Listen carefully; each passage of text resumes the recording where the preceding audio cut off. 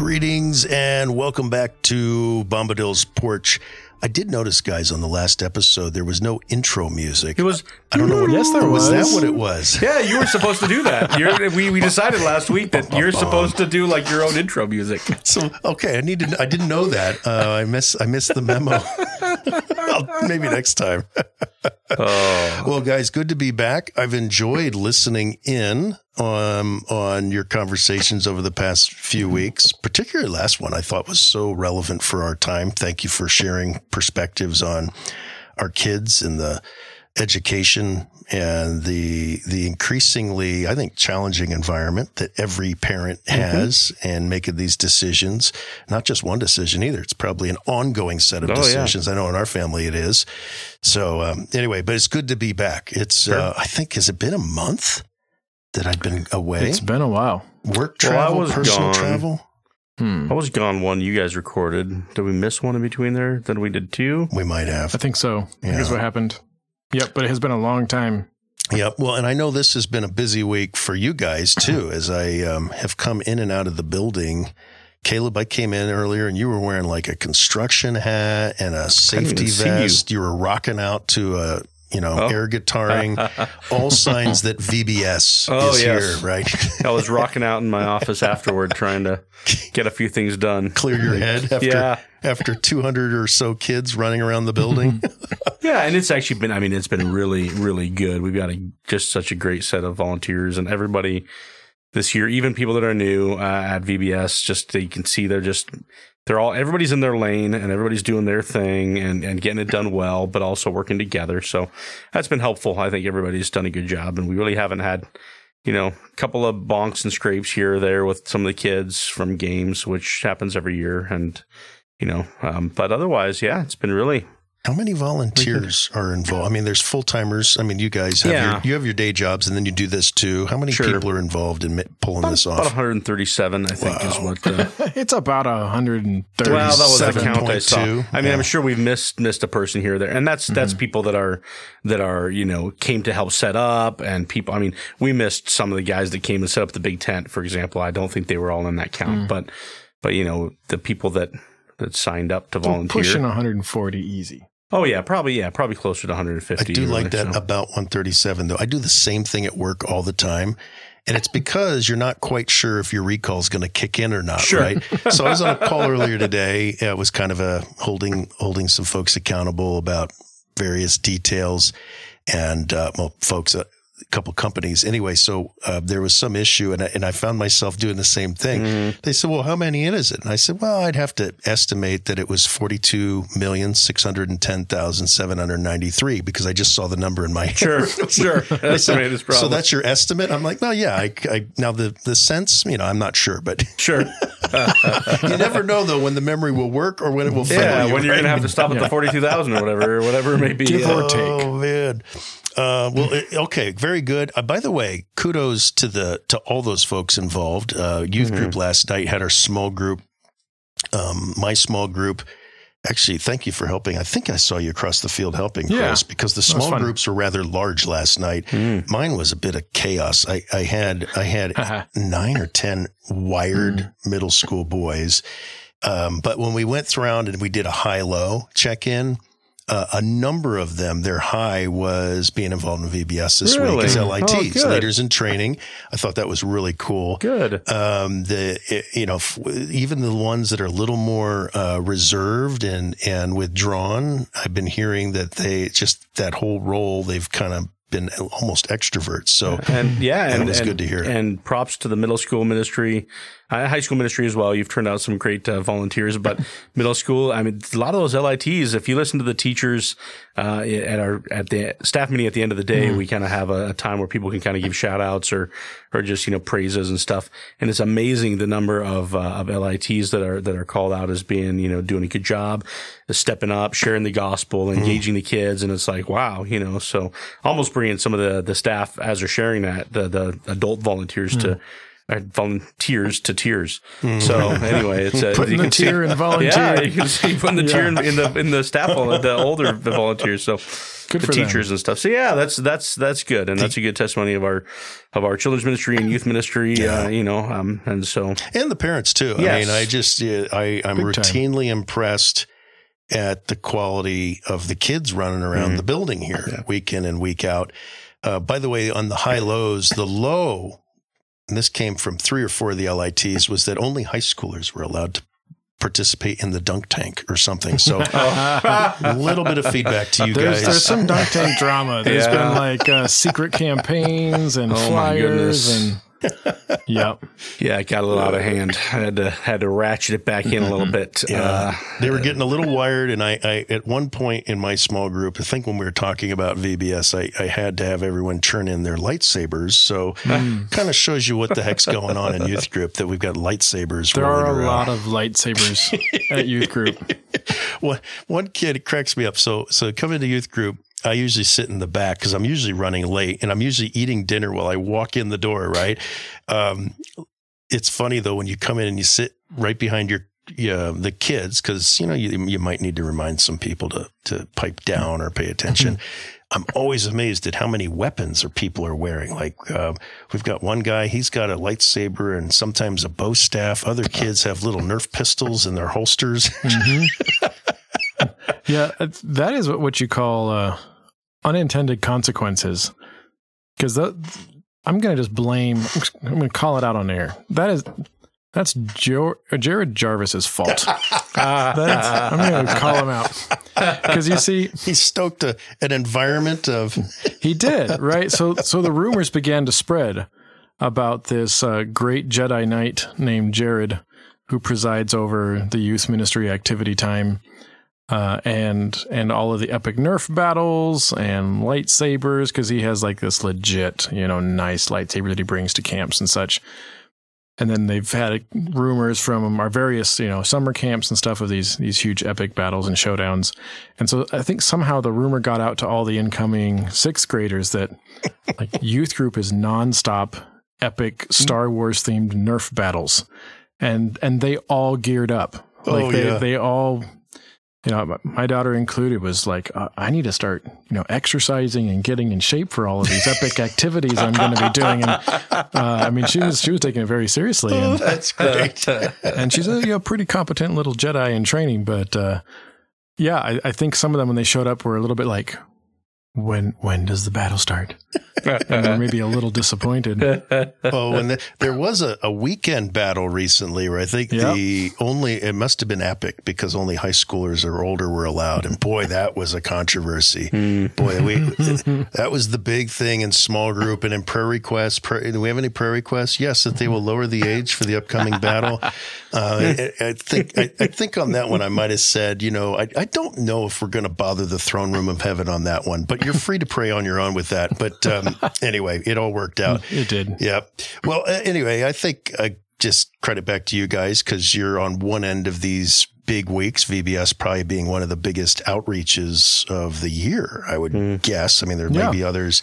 Just about how enthused the kids are, not only the kids that are attending, but the kids that are volunteering as well. So cool, good stuff. And I think today, because Anita and my kids are all involved. I think we were talking about this while we were throwing food down last night to get to youth group. I think today was an evangelistic day. Today's typically day 3 or 4, right around there is kind of the big. Yeah, and today was kind of resurrection, so big gospel day. So that's great. I got to talk to a number of students today. Yeah, they brought some down your way, and I heard about some of those. So like to hear more when we turn the record button off. Hear more about how that turned out. All right. Well, thanks again, guys, for letting me get caught up on the goings on here on the porch. I will say, I don't know if have you particularly enjoyed the weather around here? I mean, so we had a long spring, cold and wet, and I think it was June before we actually got to maybe 80 degrees or more. I don't know about you. I like the heat. The last couple of weeks just been fantastic. I don't like the heat. Oh, you don't? Okay, so you're hating it. I prefer the 72 year round would be fantastic. Especially if you like snow in the fall. So well, I don't mind the heat. 62 to 72 is most of the year. I appreciate the heat because it gives me an excuse to go sit in my pool. That's not really a pool. You have a pool? I'm coming over. Post a He's picture spoken on of this Facebook. pool, and the more he describes it, the more my mental picture is a 5-gallon bucket. Yeah, it's a little bigger than that. It's essentially like a koi pond. What is it? Probably like a 7-foot diameter. Where is it in the yard? In the back corner? Yeah, it's just kind of. No, that's the duck pond, right? Well, the back corner we've got is the duck pond now. Was some fountain at some point. This one's kind of It was somebody's koi pond / whatever. I don't know what they were doing in that thing. Had a waterfall feature that we tore out, but we left the big tub there because it was this nice big plastic black tub, and we're like, what are we going to do with this thing? And I said, well, we took up somebody had given us an inflatable pool that had 1 million holes. And so we threw that away, and I kept the pump and filter and hooked it up on there. Nice. And so now we just, we run water in there, got a little heater once in a while if it's too cold. But this time of year is nice because you want it kind of cold. You get home, you want to just sit in there, and I've got these little bricks I can sit in, and it's just basically it's like a cold tub. Whoa. It's like sitting in a hot tub, but it's the opposite concept. So this is really the only time of year to use it is when it's like 90 plus degrees. Otherwise, it makes no sense. Right? I'm waiting for winter when we get the little video clips of Caleb doing the sauna routine where he's in his little hot tub, then jumps up and sprints out and dives through the ice on his little koi pond. Yeah, we drain it and cover it for the winter. So every time I'm going to go through Whistle Stop, I'll be trying to peek up over the fence, get some shots, embarrassing photos of Caleb in the pool. Yeah, there you go. Oh yeah, just vegging, enjoying. But I don't love the heat. I love that the heat allows my peppers to grow. Yeah, I like that the plants, some of my garden plants like the heat, but I don't really like the heat. Chris, what about you? I enjoy this weather. I'm not a big heat guy. I was raised in the rainy environs of Seattle area, and so that.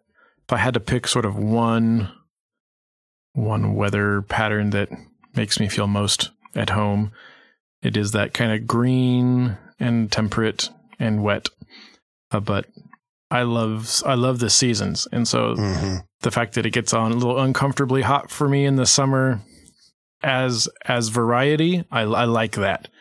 When I lived in LA and it tended to just sort of get stuck at that setting for long portions of the year. Then I tended to be a little tired of that. And if it was stuck probably frozen solid all year long, that would also get tedious.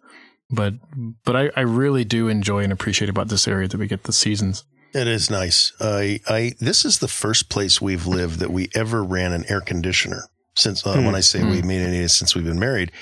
It was when we first moved to the area in the first couple summers, it's in our minds. We never even thought differently. We're like, oh, no one can afford to run air conditioning. We can't afford to run air conditioning. So, you kind of grow up with that mentality. And we were over in Ponderosa there in the first couple summers, man, you were just baking. And I had this whole system of closing windows at certain times of the day and opening them and getting the fans going and all this stuff. Yeah. And then my parents who live overseas were going to come visit us. And they were going to stay because we didn't see them that often, stay for several weeks. And we thought, we should run the air con, but let's do a test. And so before they got there, we ran the AC, the central AC in this house. And I remember the day that Nita came in and she had the power bill in her hand. She had not yet opened it. We both sat down preparing ourselves for the worst. She opened it up, took a look at it, and the difference was like $15. And we were like, what fools we've been.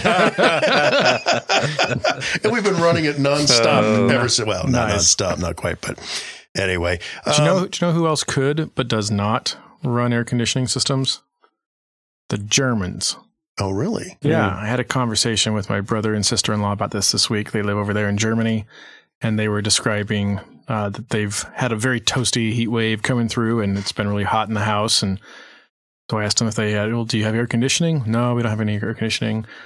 Is that pretty typical in Germany. Like, yeah, you hardly ever run into air conditioning. Like if you go to a grocery store, they might have an air conditioning unit in the refrigerated section to try to help keep their equipment from, but otherwise, no. And I was like, really? Is it just not a thing? They're like, well, we try to take saving the planet seriously. Wow. Oh, okay. Wow. I take it seriously, but not that seriously. Yeah. So if you ever wonder why Germany has no chill, now you know. The Italians don't use it either. The Italians That's why their prime minister stepped down. Probably. Actually, that's a whole other discussion. That is a whole other discussion. Sorry. So somebody texted me and was like, hey, why did the Italian prime minister step down? And I was like, what? Let me call you, because it's more complicated than anyway.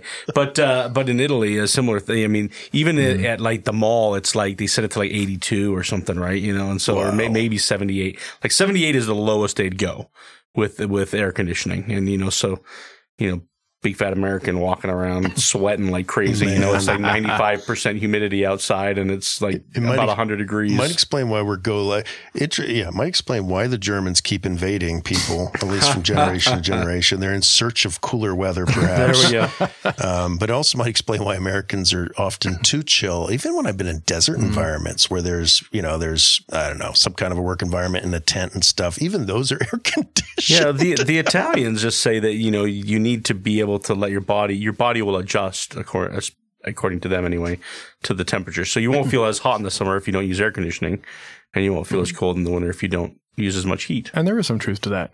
Yeah. Here comes our segue. But it's so un-American. Oh, totally. I would say a sign of civilization. There's our segue. Is air conditioning. If not a sign of civilization, it's probably, I think I watched a show on this once, like the greatest inventions.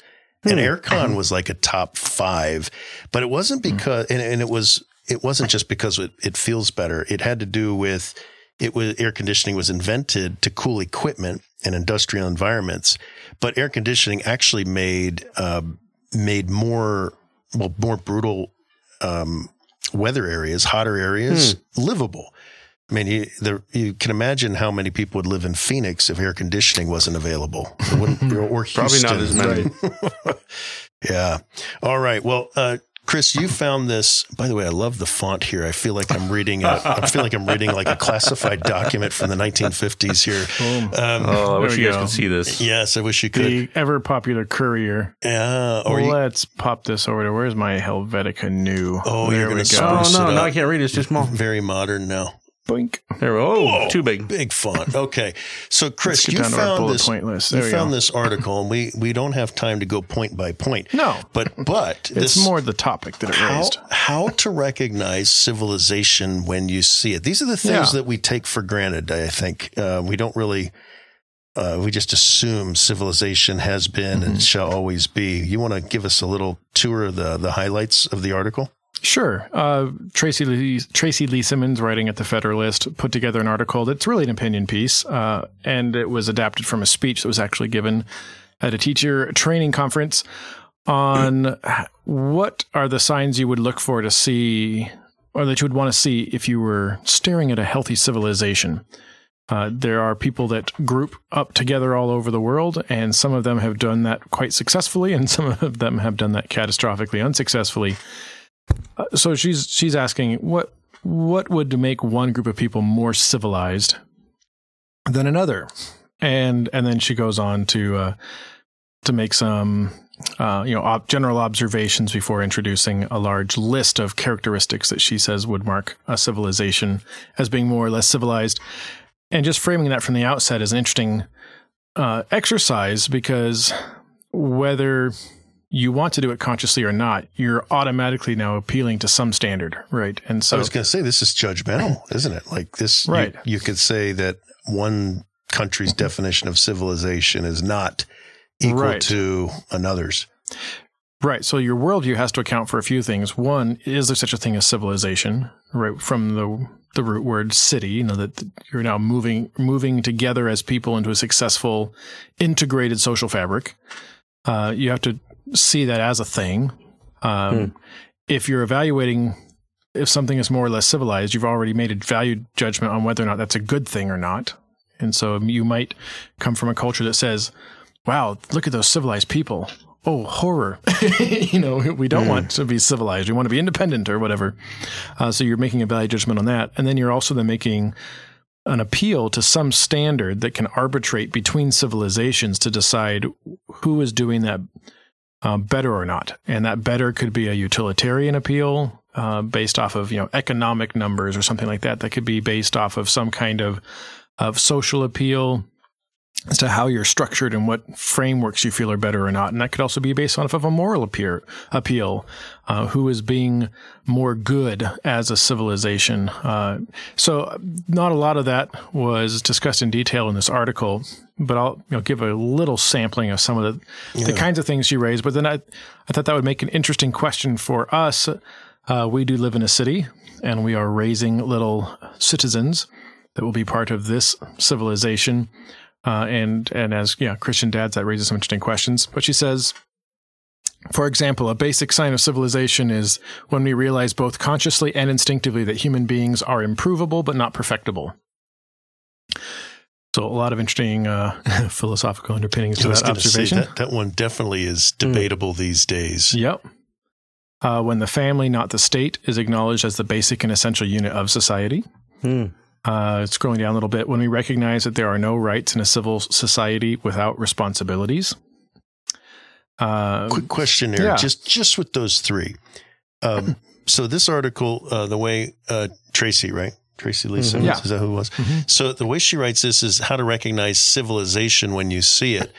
Already, now I agree with her comments, but there are civilizations that don't adhere to these things. Right. So she's making, as you said, an opinion piece about probably, in her view, what would be the right kind of civilization. Right, which is clearly Christian or Judeo-Christian, clearly conservative, based off of some of the things that she says that's the moral and ethical framework she's working from. The USSR would not have fit into these categories, although it was a civilization. Didn't last. It was right, and that's part of what she would say is it was claiming to be a great civilization, but it was not. It was already on the descent into chaos, which is inevitable when you abandon these principles. The hallmarks of true civilization. Looking at those, man, I think our civilization would be. That's probably her point. Would be struggling already. We're only looked at 3 of them. That's probably her point in the writing this, right? The reason that we are in downfall is because we're moving away from these principles. Exactly. Okay. Yeah. Yeah. And, some of them I appreciate as a youth pastor when children wish to be and look forward to being adults. I liked that one. Had a fun talk with the middle school boys last night. One of the things I was asking them was, do you think you're a kid or do you think you're a young adult? That was my opening question. And so they went around and I said, what do you think the difference is? And on a scale of 1 to 10, how excited are you about the idea of being a grown up and leaving being a kid behind? And had the whole gamut. And some, you could tell their parents have been investing in them. And it was really, really neat to see these 6th grade boys saying, well, I can't wait to grow up, and I'm looking forward to the responsibilities and the freedoms that, it's like almost like a speech, and the freedoms that come with those responsibilities. And so I think it's going to be super great. So 10 out of 10, I'm excited about growing up. And others were, nope. I want to be a kid. There's too much work. You have to pay taxes. You have to get a job. You have to, do what everybody says. I want to be a kid. And so that is a sign of a healthy, I think, civilization is when kids do look forward to growing up. So there's a bunch of these things. Go back up. There was one there that I thought was important. Okay. Where was it? It was something about when wine is considered essential to human flourishing. So we get a little sense that she did say this was a whimsical wine glass. She's a wino. Yes. She said it's a whimsical wine glass manifesto or something. You can always tell those DC Beltway folks, I actually don't know where she's writing from. I do like the couple there. Where was it about movies? Where movies are made more movies are made for grown-ups than children. Kids, yeah. Totally agree there. So so clearly. So it's whimsical, but it's also mixed with, I think, some thoughtful observations, but it raises that question of, and this touches on a theme that I know you wanted to also bring up today. From a Christian standpoint, what is our relationship to the notion of civilization? Mm-hmm. Is civilization a concept that is derived from a biblical worldview or that is in competition with a biblical worldview? And depending on how that question gets answered, then what ought to be our relationship to it and either helping it to flourish, trying to bring about its demise, trying to reinvent it in some other form, as those that would not just look at a whimsical list, but would try to turn to the authority of the guy who invented everything. That's right. And say, okay, God, what did you have in mind here? I had and we'll get to that in just a second. I had something come to mind though that I thought was kind of interesting. So I was recently I was traveling for work, and I happened to be dining in this restaurant next to this beautiful river. We were eating outdoors with a group of people there. It was nice, and especially since I wasn't paying, it was even better. And somebody at the table had found, I don't know how they found this, but who knows how work people find things, but they had found this photo of me with some tribesmen, one who had a bone through his nose. And I remember the day, I remember the picture, I remember everything about it. And they were like, what's going on here? So I started to explain to them, the situation. It was a little while back. And I talked to them about the fact that the missionaries in this area are often critiqued for changing the culture. And before I could complete what I meant by that, one of the people at the table, highly educated, kind of a power broker sort of a personality, this lady, she says, well, who are we to determine what's right or wrong with other cultures, especially when they don't have our experiences and they haven't been educated the way we have. And so she was kind of getting to my point faster than I was, fortunately. Gotcha. And of course I said to her, well, I guess it depends on who you are in that society. I said, if you're the guys that I was posing with, they're kind of top of the food chain. I said, but if you're with the victims of this bloodletting culture, the women and the children, it's a different story. She says, what do you mean by that? I said, the entire culture is based upon killing.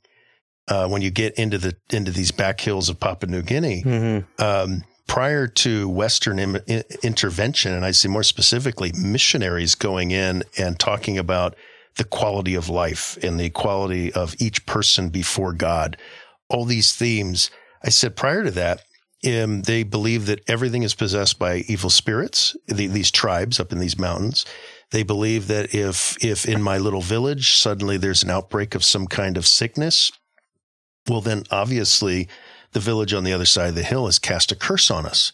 And they sent the spirits to make us sick. So the only way to stop that, and of course I'm speaking about this from the tribe's cult perspective, the only way to stop that is for us to go kill someone in that village. And I said, and they don't go attack the strongest. They attack the women and the children and the elderly, and they kill them brutally, savagely.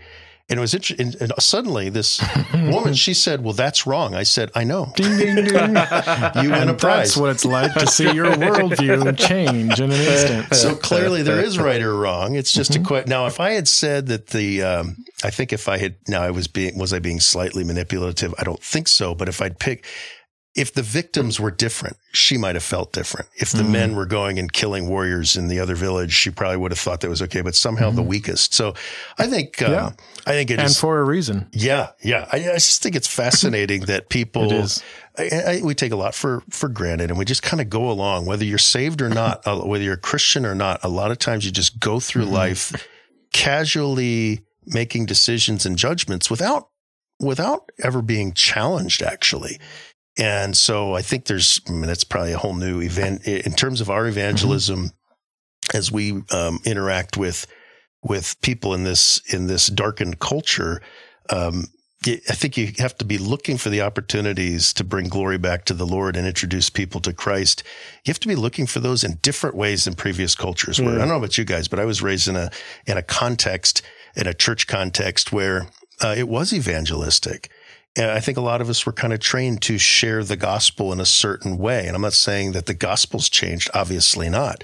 But if I start talking about the 4 laws, or I start talking about all the things that you used to be able to kind of assume people knew what you meant, for example, who God is, you are getting strange looks now because you're talking a jargon that a lot of people, even though they look just like you and they have probably more college degrees than you, have never heard.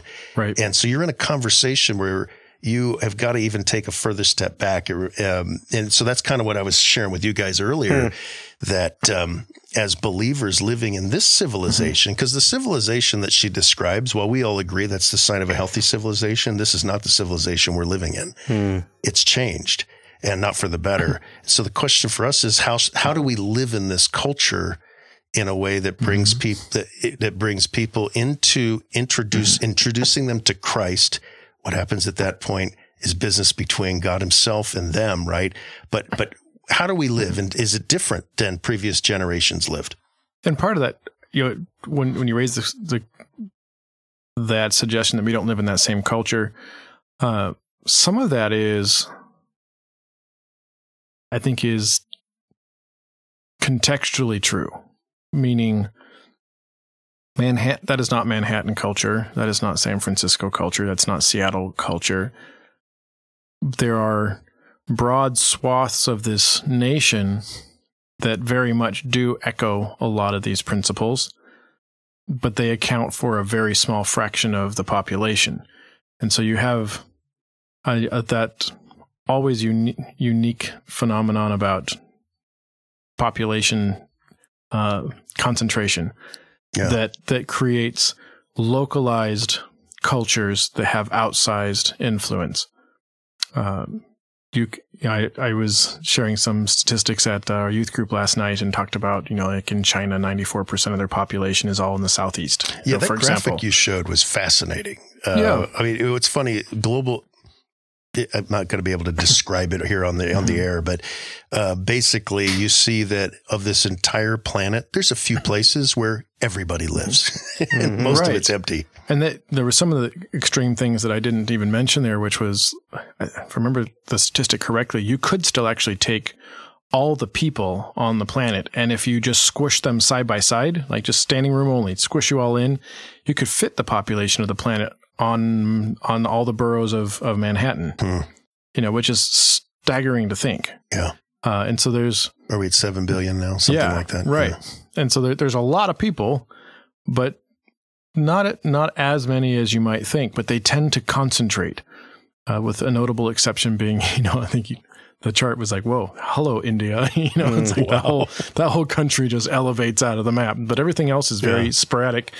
And so this is there's very much a tale of several cultures going on in America right now. And we're in a cross-tide region here in Spokane, which is interesting because we've got a history that's not real keen on the West Side and its culture, but then we've imported it via all of our colleges and universities.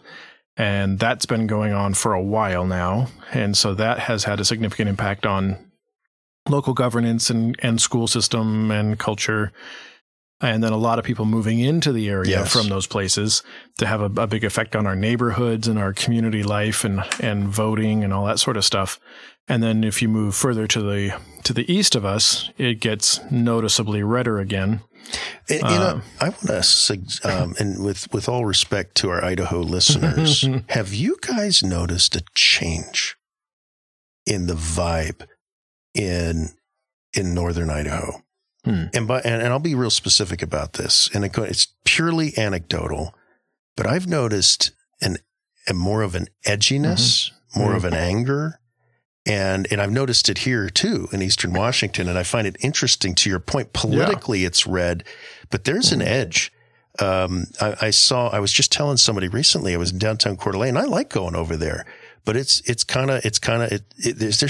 a different vibe over there. I don't think it's actually as easygoing as it once was. And actually I think what's come out of the COVID era, right? The divisiveness, this isn't just northern Idaho, but in terms of red areas, is more of a rebel vibe. Yes. And in fact, there's a store, I was kind of stunned by it. And I don't want to think of myself as somebody that's like, church lady clutching her pearls.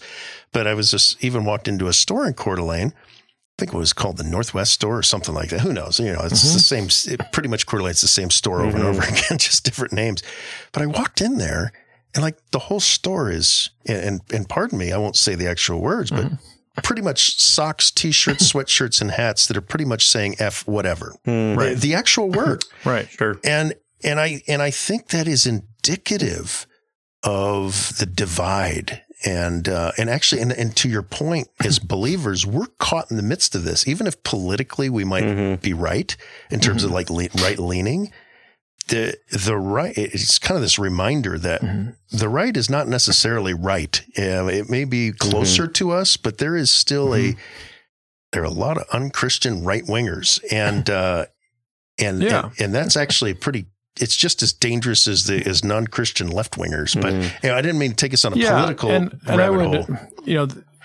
We tend to think of left-wingers and right-wingers as those that are likely to like blow a building up for various reasons. Yeah, if you get way out there, that's probably true. I think what you are saying is the progressive left, in using that more as a technical term, it's hard to find any term that anybody's willing to accept anymore. Are you talking like the militant left, the Antifa type?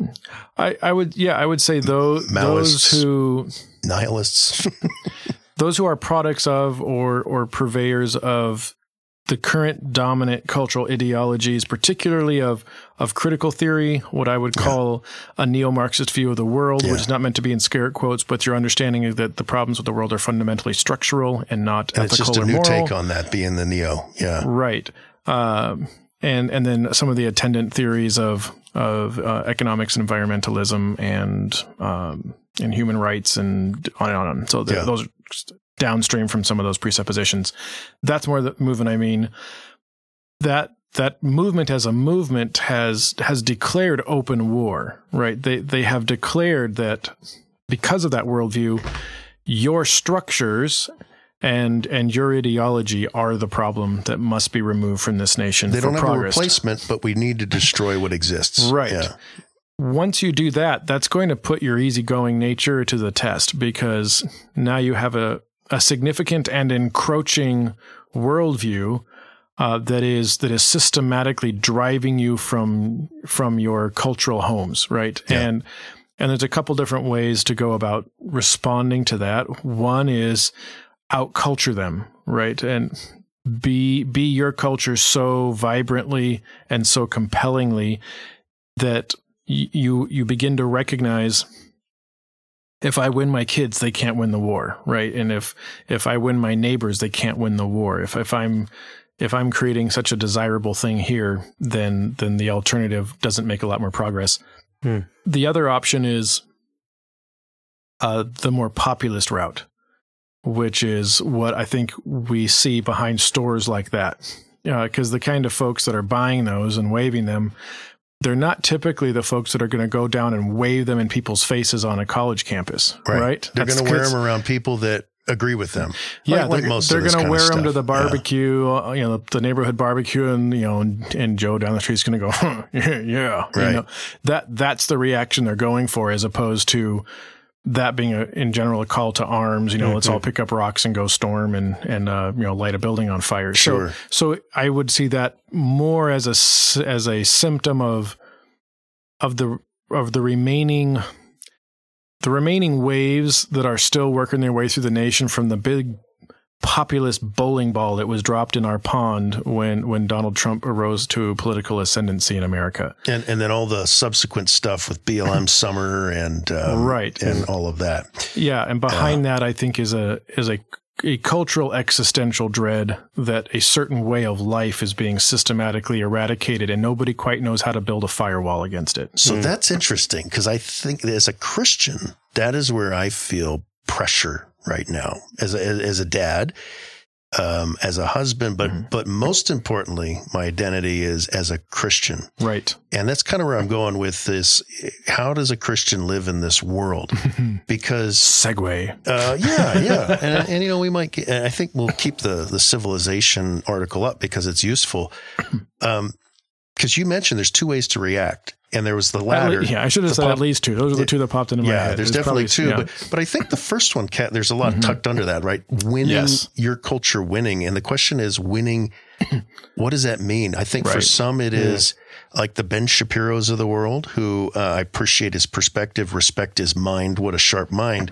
But view, he actually, I believe, I don't listen to him as much as I once did, but I believe he's of the perspective of every conservative in California should leave and move to Texas or Florida. And his point is because your presence is wasted.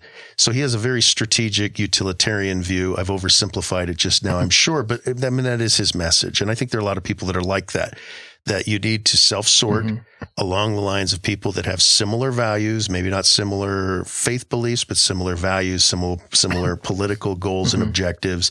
You see some of this with people in Washington saying, I've had enough, and they move 5 miles away to Post Falls, right? And it's kind of like, guys, you're still here. but to them, they've made a statement of some kind. Right. But as a believer, as a Christian, that question of win them with what? My question would be, if the taxes were higher in Idaho, but their values were the same, which way would they move? Wow. At the end of the day, we're all hypocrites, right? And I think, we want a virtue signal, and then it's not going to hurt my pocketbook either, right? But I go back to, as a Christian, win them to win. What does that mean? Right. And I think, does winning mean that I recreate the 1950s? Because I think for a lot of people, maybe they wouldn't pick that decade, but I think for a lot of people, they'd be satisfied if their neighbors remained unsaved, but acted like Christians. I think there'd be a satisfaction there. Now, they'd still keep evangelizing, but I think they would feel better about the country if everybody acted like a Christian, as opposed to what's happening now, where you've got a whole group of folks that view Christianity as oppression, right? So, as a result, though, like, how does a Christian engage in this new world that we're in? Do we seek do we seek political remedies? Do we seek cultural and entertainment remedies? Speaking of Shapiro, since I mentioned him, he's created he and a few others, this thing called Daily Wire, and they're creating conservative entertainment. And actually, I don't mind it all. Or as Christians, is the way to live that no matter what's going on is my goal, introducing people to Christ. And so, I probably put too fine a point on it, but I think that's the challenge for a lot of believers these days, because you're getting all these mixed messages that I need to defend a way of life. And maybe not, but do you defend the way of life at the expense of your testimony? And I think, and then what does that mean to have a testimony? So with that, I've laid it out there. I'll let you guys get your input on that. Yeah, and I think the answer to that is that Christians just need to live with gospel intentionality. Hey, there it is. So, and what I mean by that is that whatever we're doing it through that lens of looking for opportunities to share the gospel and bring the gospel to bear. And so, that doesn't mean that we just roll over on things like, whatever it may be in our culture. But it also doesn't necessarily mean that we try to become a stumbling block for the culture. As far as that's sort of, we want the gospel to be a stumbling block. We want Jesus to be the stumbling block, actually, but in the gospel.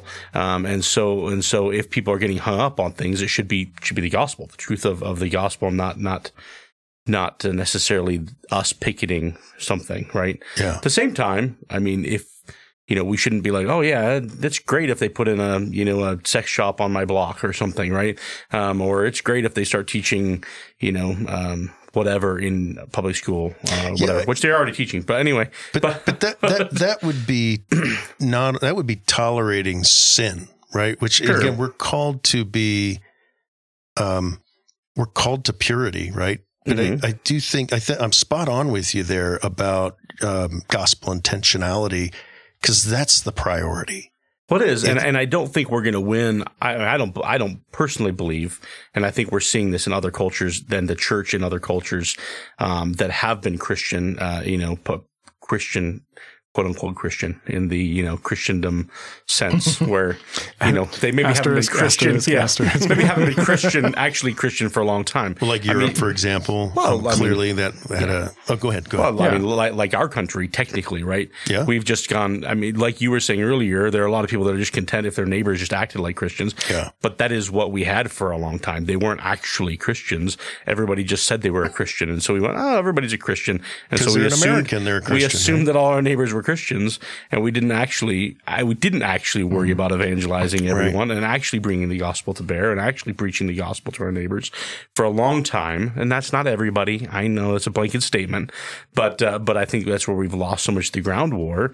And we're like, oh no, we'll just wait till the Billy Graham crusade comes through, and then everybody will get saved, or we'll wait for this next big evangelism event or this next activity or whatever it may be, looking for that to be the solution for evangelism. And really it has to be the saints equipped for the work of the ministry. And that the work of the ministry is, yes, sometimes volunteering in church. That's a part of it. It's doing things, a small group and bringing the gospel to bear in our own lives. It's encouraging one another, all the one another's, right, that we see in scripture.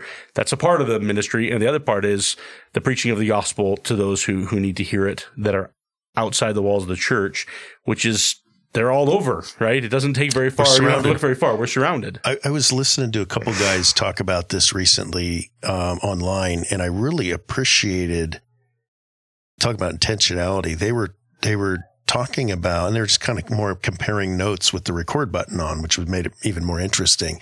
They were talking about how, I think one of them was in the Bay Area. Another one was out in the Midwest somewhere. But he talked about how he moved into a neighborhood, a former pastor. I think I'm not sure he's still a pastor. Maybe he's an author or something now, but moved into a neighborhood that he intentionally moved to. It was one of these trendy urban neighborhoods, everything in walking distance, very progressive. And they moved there because they'd prayed about it, and that's where they thought that God wanted them to move. So they moved in, and within a few days of arrival, somebody, he heard a knock at the door. He went and answered the door, and it was the woman who lived across the street. He didn't know that. She just said, "Hi, I'm so-and-so. I live across the street." And I won't give all the adjective, I hate evangelicals. And she left. So as he shared the story, he was like, so, okay, she'd heard I was coming in, and she wanted to go mark the territory, which she did. Now, what's interesting, though, is I have to say, as a believer, you've got a choice in that moment, right? Do I get fired up and offended? Or do I say, okay, this is where I live, and my objective now is to introduce these people to Christ. And what these guys were talking about, this guy does routinely, is they started sending out invites on the Nextdoor app to their neighborhood, not to come hear a gospel presentation, just to come to the house for like a barbecue or something. And he said that by the way, that lady who said that it took a while, but eventually there was a redemption story there. Praise God. It's fantastic, right? But he said the first time they did this, like 10 people showed up, which they were surprised, or it might even have been 5. It was a small number. And he said, we just spent the whole time trying to build community with our neighbors. Where in a sense, I guess he reminds me of a mission sermon I heard once, that we're not hunting, we're fishing. And he said, so they did that. Except biblical fishing is a lot more like hunting. Well, with nets, nets. You go find the school and then you throw your net over them. Well, I think sometimes, I think some of us confuse rifles with the net, I'm going to go get that guy. So they did that. They just had people over, and he talked about how over time, like the next month they did it, 10 people came. Next month, and this thing grew up to like 50 people. And he said the biggest testimony we had was the fact that we were trying to build some sense of community, because most of the communities out there it's complete isolation. People don't know each other anymore. People don't know their neighbors anymore. And as a result, they're grumpy and curmudgeon-y. And anyway, the point he made was that over time, a number of those people came to Christ because they were being different than the culture. The culture's already angry. The culture's already divisive. The culture's already opinionated. I mean, if you respect religious fervor, you got to respect the religious fervor of the left, because those are some religious folks. They don't want to admit it, but my goodness, are they religious? It's false religion. So I think that's something that's going to be that, for me personally, I'm trying to do better at, because it is a habit. It is a muscle memory that I've never been taught that this is that Christian. For those of us living in a post-Christian America, the goal is not to get America to act like Christians again. The goal is to, if you want to change this nation, you're not going to do it politically. You're not going to do it with business resources. You're not going to do it with some grandiose strategy. You're going to do it by following what Jesus told us to do in the Great Commission. Go and make disciples. And that's how hearts are changed. So I think as a Christian, some might say, well, duh, Nate, we've been doing that all along. And I would argue to say, I don't know that I have. I'm not sure as a modern American church we have, because if we had, things wouldn't be going downhill, right? I think something was missed along the way. So I think it's a great challenge to us to live. And Chris, you've shared, I think, some great wisdom on this show, even with our kids, that we're not trying to bubble wrap. You gave an example with your kids. One of your sons was playing on the branch of a tree, right? And he could have fallen and hurt himself, and maybe he did, right? But is that risky? Yes, but that's life, right? Like to constantly be bubble wrapping them is not good. Now, to be reckless with them is sin too, and irresponsible. But this idea of involving our kids in this way of we are living in enemy territory and so how do we live spirit-led lives on a daily basis? What does that mean? So that's kind of where I'm coming from there. Chris, I want to get you too, Caleb, but we haven't given Chris much chance to chime in. Yeah, it's a conversation that I think that gets difficult in the same way that any conversation that crosses institutions becomes difficult because there are different priorities and goals for different institutions.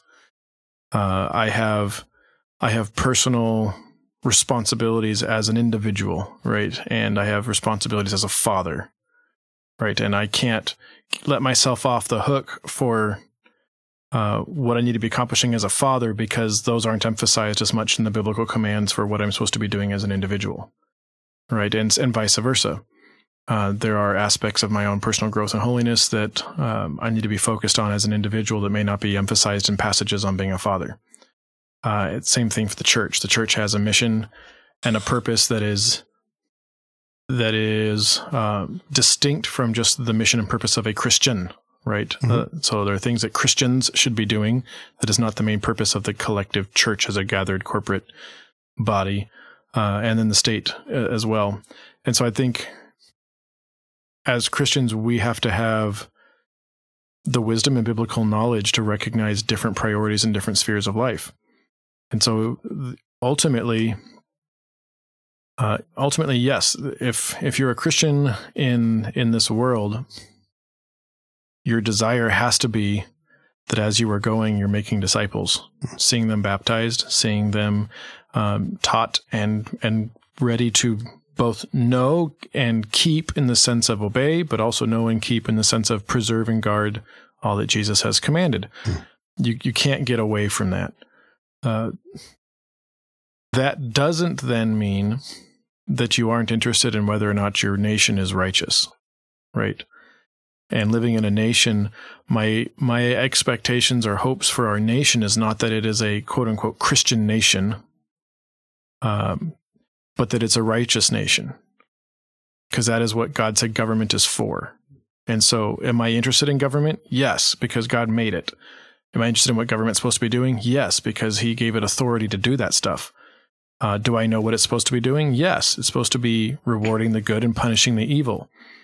And here's the interesting thing. It cannot do that without a Christian worldview, right? Great. Because there is no definition of righteousness that will do other than the one that God has given to us. And so I think you can look around at a nation like ours that is, the country is not saved, right? But a tremendous amount of our cultural heritage is a tale of biblically derived value systems working themselves out in the civic arena. And that has helped our nation to eradicate and address some of its grievous cultural sins of the past.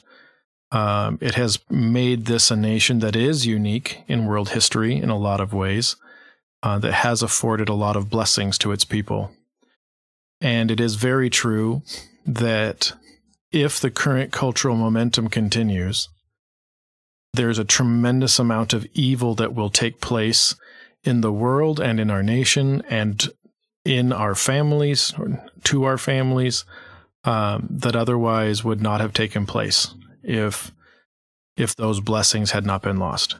What do you think is the Does mitigation? that make sense? Oh, absolutely. And I guess the question would be, what is the most meaningful way men, women of God can stem that tide? Like other than praying. I think a lot of us are praying, but we're not just called to pray. We're called, in addition to praying, to be salt, to be light. What does that look like? Right. And I think what that looks like is understanding that you can be doing multiple things at the same time. Yeah. One thing that I can be doing is trying to be more self-disciplined, right? Which is something I need to work on all the time. Because if I am not a self-mastered man, then I will be destroyed by my own sinful desires, and I will be useless to every other endeavor that God would call me to. The flesh is far more dangerous than the devil. And that's where I need to start, right? And so I cannot try to be a cultural warrior while I'm rotted out from the inside morally. And we've seen so many leaders of the cultural right fall victim to that very shortcoming, and with massive consequences, right? Because the culture is just waiting for their proofs. We have our proofs. Look at that guy. Look at that movement. Look at that group. See? And the other side of this war is doing the same thing. The second thing I can do is I can make sure that I am being faithful to my family, because my family represents potentially thousands of people over time. Right? It's part of your disciple making. It's part of my disciple making, that I am loving my wife well, that I am loving my children well, that I am instilling truth in them and modeling what that truth should look like lived out in wise ways as that knowledge applies to the different situations in life, et cetera, et cetera. That ties into with our education conversation last week and others like it. That then also leaves the sphere of my immediate responsibility, and then it goes out to the sphere of the church and my neighborhood and the people around me. How am I using my spiritual giftedness in the context of God's people for the building up of His body and the strengthening of God's people in my area, so that they remain encouraged and they remain equipped and they remain able to carry out the mission of the church. But then how am I also loving my neighbors, and how am I reaching out to them, and how am I getting to know them, so that I'm in a position to be the Good Samaritan, because if you never leave your house, you never find that guy on the side of the road, and so there's that aspect. But maybe a mental picture is, I think there's often this weird shouting match that takes place. If you imagine woodcutters, and there's this big shelter that's covering wood. That's chopped wood that's been stacked neatly over the course of many years, and aspects of the roof are falling down, right? And some of the wood has spilled down a hillside, and it's succumbed to just rot and decay, and water is starting to seep in, and it's affecting the other piles of wood. And then there's several bays that are just empty. And now you've got these two guys. One is up on a ladder with some planks and a hammer and some nails. And he's like, we've got to strengthen this infrastructure to protect all this wood in here, because otherwise we're going to lose all of it. And you have another guy down on the ground with an axe heading out into the woods saying, you fool, our big failing is that we have forgotten how to cut wood. We haven't been out there making any new wood for a long time. And so the only thing we should be doing is out there with our sharp axes and chopping down more trees and splitting more firewood. And they're both yelling at each other. And what will end up happening is he never actually gets out into the forest to cut down his trees. Right. And the other guy doesn't get any help. And so the structure collapses and there's nothing, right? And all is lost. And I think there's a little bit of that tug of war that our particular generation is uniquely stuck in the middle of. I think of in Revelation when the call went out to the church to strengthen from Christ, strengthen what remains, right?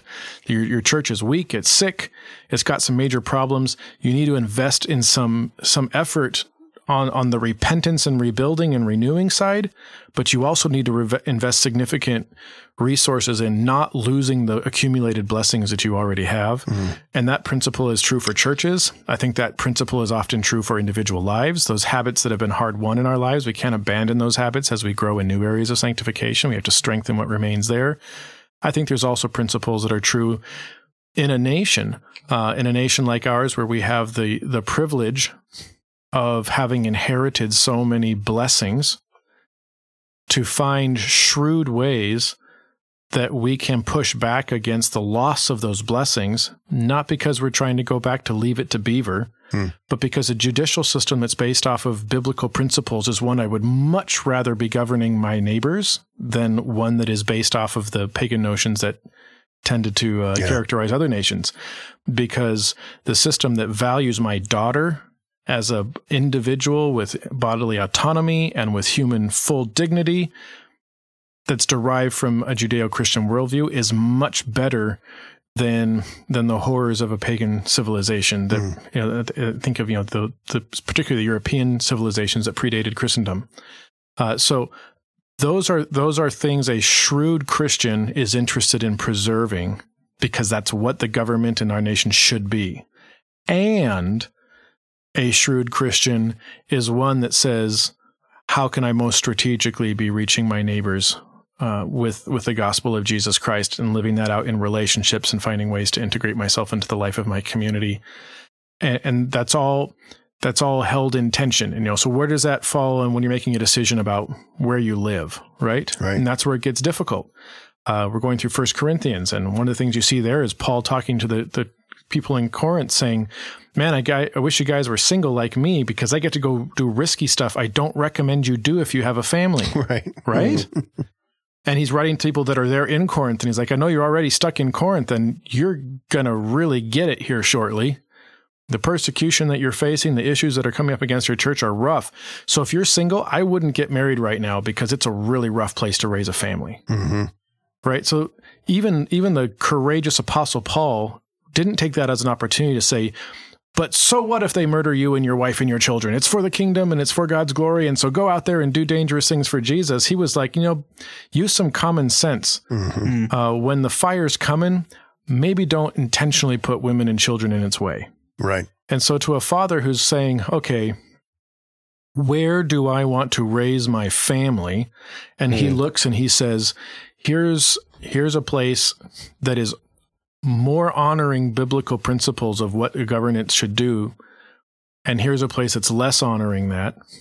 I think we need to be careful about immediately assuming that it's spiritual cowardice that makes him make the calculation to say, I'm going to put my family in a place where I believe they will be able to grow up with the most blessings and most privileges, so that they can become the kind of people that God wants in his kingdom. And that's a stage of life thing, isn't it? And it can be a stage of life thing. Because I think something, I don't know if you guys have seen this, but it feels like the detachment, the removal, like I totally agree. Yeah. Your kids, you have to raise your family in a place that as a dad, you have made sensible decisions where they're protected, reasonably protected from harm, reasonably protected from you can make those decisions. Yeah. Sure. But there is a point when I don't want to throw the other extreme under the bus either. The family that goes to a dangerous mission field. Right. Because that's what they believe that God wants them. And they do bring, a man brings his wife, he brings his children into that environment. I'm not going to just throw him under the bus. Yeah. He needs to have thought through that very carefully and make sure he's ready to give an answer to his maker for that. Yeah.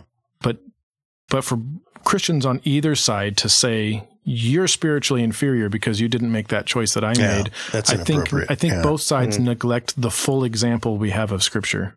I wonder too, as talking about stages of life, there's a point at which all of our kids will be out and about. And suddenly we find ourselves, I would say, in a sense, more free again, right? There are a lot of families that go through this. They call it empty nest or whatever you want to call it.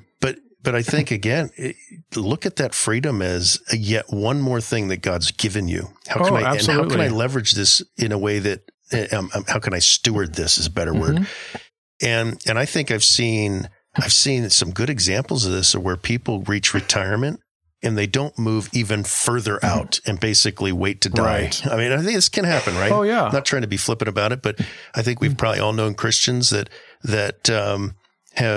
feel like they're out of the fight and put out to pasture. And they've put themselves in heaven's waiting room and they're just waiting to die. Yes. No. And I don't think, those circumstances, who knows? I'm not trying to judge it, but I think also when the kids are out and they're on their own, we've prepped them, we've done things for them. We'll continue to support them as adults and support their children, but all of a sudden you have a newfound freedom. And the question is, what do you do with it? Do you move to, even further out onto the 50 acres and it's paradise, but you never see anybody again? Or do you engage? I guess it comes down to a question, and this is something that we talk about being spirit led. How do you engage? How do you be salt and light? And I think you mentioned a tension between two things that I think is so powerful. You don't disengage from civic responsibilities. In fact, I think that's unbiblical. I mean, you see scripture urge the people of God at various times to basically be loyal as much as you can to whatever land you're in, and be supportive of that. And you see the nation of Israel doing this when they're in exile. But I think so you don't ever abandon that. But then there's this other element too of I still have individual responsibility, not to just watch the news and get angry and vote. Although I'm going to pull out the get angry part, right? But be civically involved, go to meetings, speak up, run for public office, represent the Lord.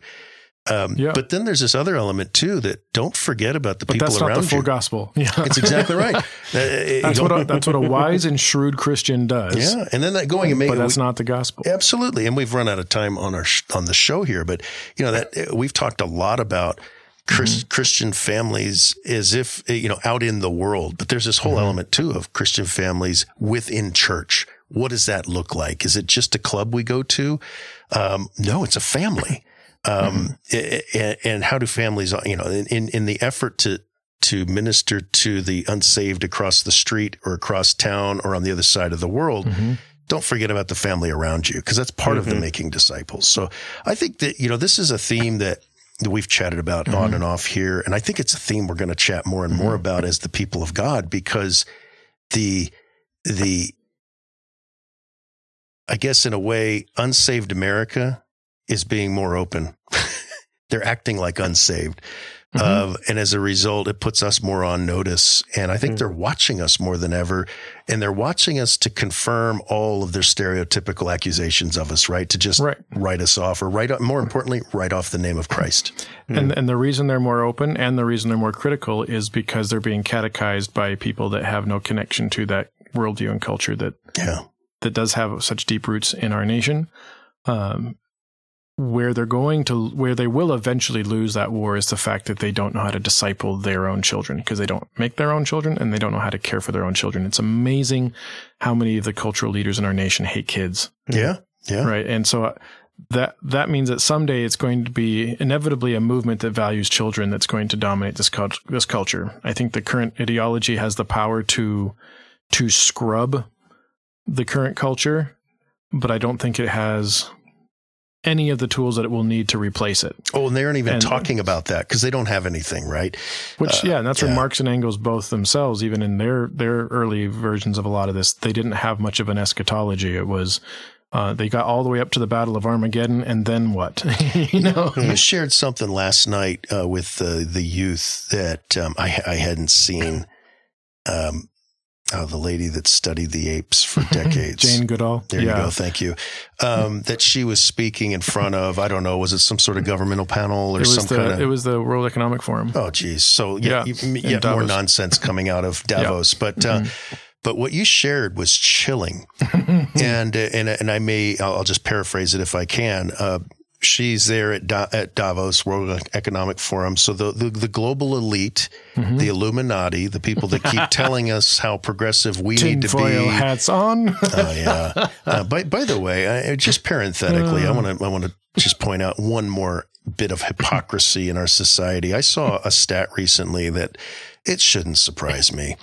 It was talking about global aviation. 50% of the harmful carbon emissions of total global aviation comes from private jets. That ought to put it in perspective of the hypocritical. And 70% of all of those private jets are parked in which airport right now? Davos. Exactly. And I mean, I don't want to call it righteous indignation because I'm not that sanctified. The anger I feel about that hypocrisy is just insane. That the people that constantly preaching to us about how we need to adhere to their value system. Don't practice it on any level. But it's not their. But it's the thing is, it's not their value system because they don't live it. They don't live it. They want everyone else to. So going back to Jane Goodall, who's over there and probably flew in someone's jet over there, her solution. Or no, I don't want to say this. Actually, I'll let you say it because I'm just going to be repeating what I heard you say last night. She said to this group of the global elites. Yeah, the little clip that I mentioned last night was her essentially making the observation that a tremendous amount of society's problems all disappear if we can solve the overpopulation issue by reducing Earth's population back to the level it was about 500 years ago, which, when you actually look at that, erases, I think it's somewhere in the neighborhood of like 6.5 billion lives. Her solution to the world's problems is, I believe, the finale to the Marvel series where Thanos flicked his fingers and good all snap. Hey, there you go. We should just start that hashtag good all snap. Exactly. So as soon as you shared that last night, I thought all she did was watch Marvel and that's her answer. Oh yeah. Eliminate most of the people on this planet. And except in that case, he snaps twice. Right. you could tell I'm not an MCU fan, but going back to it, and unfortunately, most of the people listen to this show. Well, unfortunately, there's probably not that many progressive non-Christians that listen to this show. I wish there were. We're pretty hip and with it. Come on. Yeah, sure. Look at all of us, how finely dressed we are, looking like middle-aged dads. But their solution, right? The elites, the progressive global elite, their solution is they want you to die. That's their solution. Yeah. Takes me back. Creighton had a book called Pray. Did you guys ever? Which I didn't read it, but it was one of these books where it was a global elite that launched a pandemic because they thought there's too many people, and of course they themselves hid out from the pandemic. Right. But going back to it, Jesus stands in such stark contrast to this empty, hateful world. His solution is, come to me, I will give you rest. His solution is, believe in who he is and who he says he is and what he did, his cross work and his resurrection. Believe in him for forgiveness and redemption. That's what's that in the world that has falsely cast the gospel as something that's hateful, something that's anti-woman, marginalized race, all this stuff. It is such utter nonsense. But I think rather than me going to my neighbor and telling her, your belief system is stupid and your progressive value system is corrupt, it's bankrupt, even though that's true. The way to evangelize, and I'm not kidding, her name is Karen. And she is the nicest person in the neighborhood. Nice. The way to introduce her to Christ is to treat her as Christ would have treated her, not sacrificing truth, but showing her what the love of Christ is. And I think for a lot of us need this little bit of, I need it, this wake up call that I cannot go logic Karen into meeting Christ. It doesn't mean that I talk insanity. But the gospel, but I need to introduce her to the gospel. I need to introduce her to Christ. I need to live it out in front of her with generosity, with kindness. Doesn't mean that I sacrifice truth, but all of that, it brings her to Christ. And at that point, that business is between her and her creator. Right. Because you can't nice her to Jesus either, right? I've got to introduce her to truth, which is part of my niceness. But if we think the logic is the path there, and so we get angry about it because I have to get this truth through. And why don't you understand this? That's unchristian. Yeah. If we think, oh, no, the information is the obstacle, and so I just need to be super nice until she comes to me and says, whatever you believe, I want to believe that. That's also unchristian. Yeah. But speaking the truth in love and like you said, then leaving it up to her doing business with her maker on his terms and in his time, that's the mission. Wouldn't it be great? And as we close here, because Caleb, I know you've been up since the eons, so we need to let you get home. Wouldn't it be great if when I told that story about the guy that moved into town and the neighbor came over and she yells at him, hi, I'm so-and-so, I live across the street. I hate evangelicals. Wouldn't it be great? And there's a long story about how she even knew that he was a so-called evangelical. Wouldn't it be great if when people like us, when God's people move into a neighborhood, people hear about that and they're like, oh, the good news people moved in. That's great. I don't buy what they're selling, but they are the best neighbors. Wouldn't that be awesome? At least have a reputation as good as the Mormons. No kidding. Everybody says that. Like when I talk about, I'm in different cities or different parts of the world working, and I talk about where I live, and most people don't know about Spokane. Some do. Oh, what's it like there? And I say, well, it's kind of, I start to describe the area, and I'll mention, a ton of Mormons there, and every one of them, even the non-religious, don't they make good neighbors? You don't hear that a lot about Jesus people. And I think it's partly because the world hates Christ, but I think it's also we haven't done as good a job as God's called us to be the good news people. Yep. And I don't want to cut you guys off, but I'm seeing here we're at 75 minutes. Any other commentary, and I'll take us out. Yeah, just the way we raise our children is so critical here. Because there's that pendulum that seems to happen every generation. You have your establishment generation, and then your radical generation, then your establishment generation, then your radical generation. The one that just wants to live comfortably in the shell of what it has built, and then the one that is like abandon everything that came before and go out and do something crazy for Jesus. And for us to, as parents, I think, create an incredible amount of gratitude in our children, that they are able to spot and appreciate every sign of God's grace around them, whether that's that they live in a neighborhood that has yards that are not constantly overrun by wickedness. Praise God. That's a kindness. Just every little thing that they look around, and as those that have been given the dominion mandate by God, every place that they can see, I've inherited the blessings of somebody who came before me, organized this chaos, filled it full of life, and then gave it to me. Even if it's not in perfect condition, I'm thankful for that. And I will try to endeavor to leave it up better than I had it. And at the same time realize, and I'm in a war, and all this could burn, and none of that matters, but ultimately the souls of the people that are around me. Amen. And if they can keep both of those things in their minds, I think that will give them the patience and endurance to run the long race, and also the urgency and the motivation to be courageous when the time comes. Amen. We're better to learn to be a peacemaker than at home with your siblings. That's got to be the most challenging battle area anywhere. And if you want help with that, there's a good game out right now on Kickstarter. Here we go. You get the fresh dope here on the porch. Well, it's a competitive cooperative game. How close are they to their funding that you're shilling for them on the porch? Well, actually, they're way over their funding, but they're actually.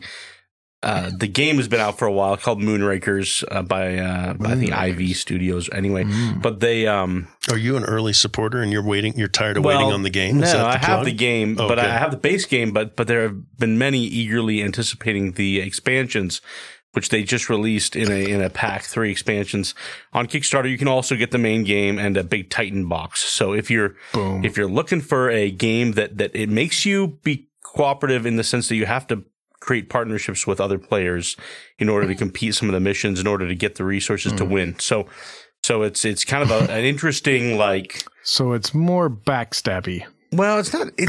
Well, it can be. Yeah. Are you part of the Kickstart, Caleb? What's your interest? I am a backer. Oh, you're a backer. Okay, gotcha. You're not a creator. Are you going to get a Titan box? Not a creator. I'm getting some of the extra content, the swag, and I'll probably get the Titan box, but we'll see. Nice. I have the base game and some of the other stuff. Swag? What does swag come from? I don't know. It's got to be an acronym. Or swag. Swag, Swag is a word. Yeah. Is it an acronym or I'm assuming abbreviation? It just comes from swagger. I don't know. It's just one of those words that occasionally I say, and then I wonder, I hope that doesn't mean something bad. So if it does, with one of you etymologists want to let me know. Speaking of etymology, I got called out on a call. I got clipped. It was a big call. I was trying to make a joke. There was a lot of tension in the air because, that's the nature of big calls. And somebody used a particularly colorful phrase that, aside from the profanity in it, was actually pretty creative. And so I couldn't help but chuckle a little bit. And I asked him, I said, what is the etymology of that particular colloquialism? At which point somebody said, let's not go there, Nate. Let's get back.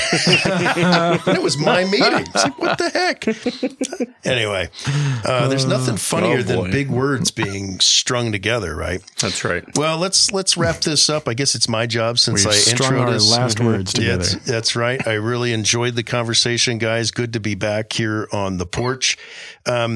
other than the usual outro that we do, which is, folks, if you like this show, give us a rating. And by the way, share it. Share it because, if you think it's a good show, then maybe other people would enjoy it too. But give us all that good stuff. We appreciate the support.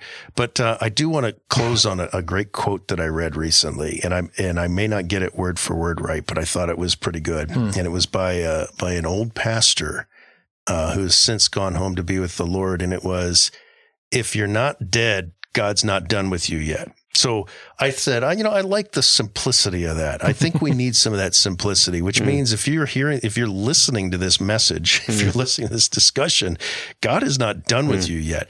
I got to say, guys, I think at some point in my upbringing, especially my church goings-ons, I used to think, I don't want to get put on the shelf. I don't want to get put on the shelf. Do this, do that, and I don't want to get put on the shelf. Are there certain sins that have a dramatic effect on you? Absolutely. And they are to be avoided at all costs, and not only to honor the name of the Lord, but God gives us these things to protect us from harm.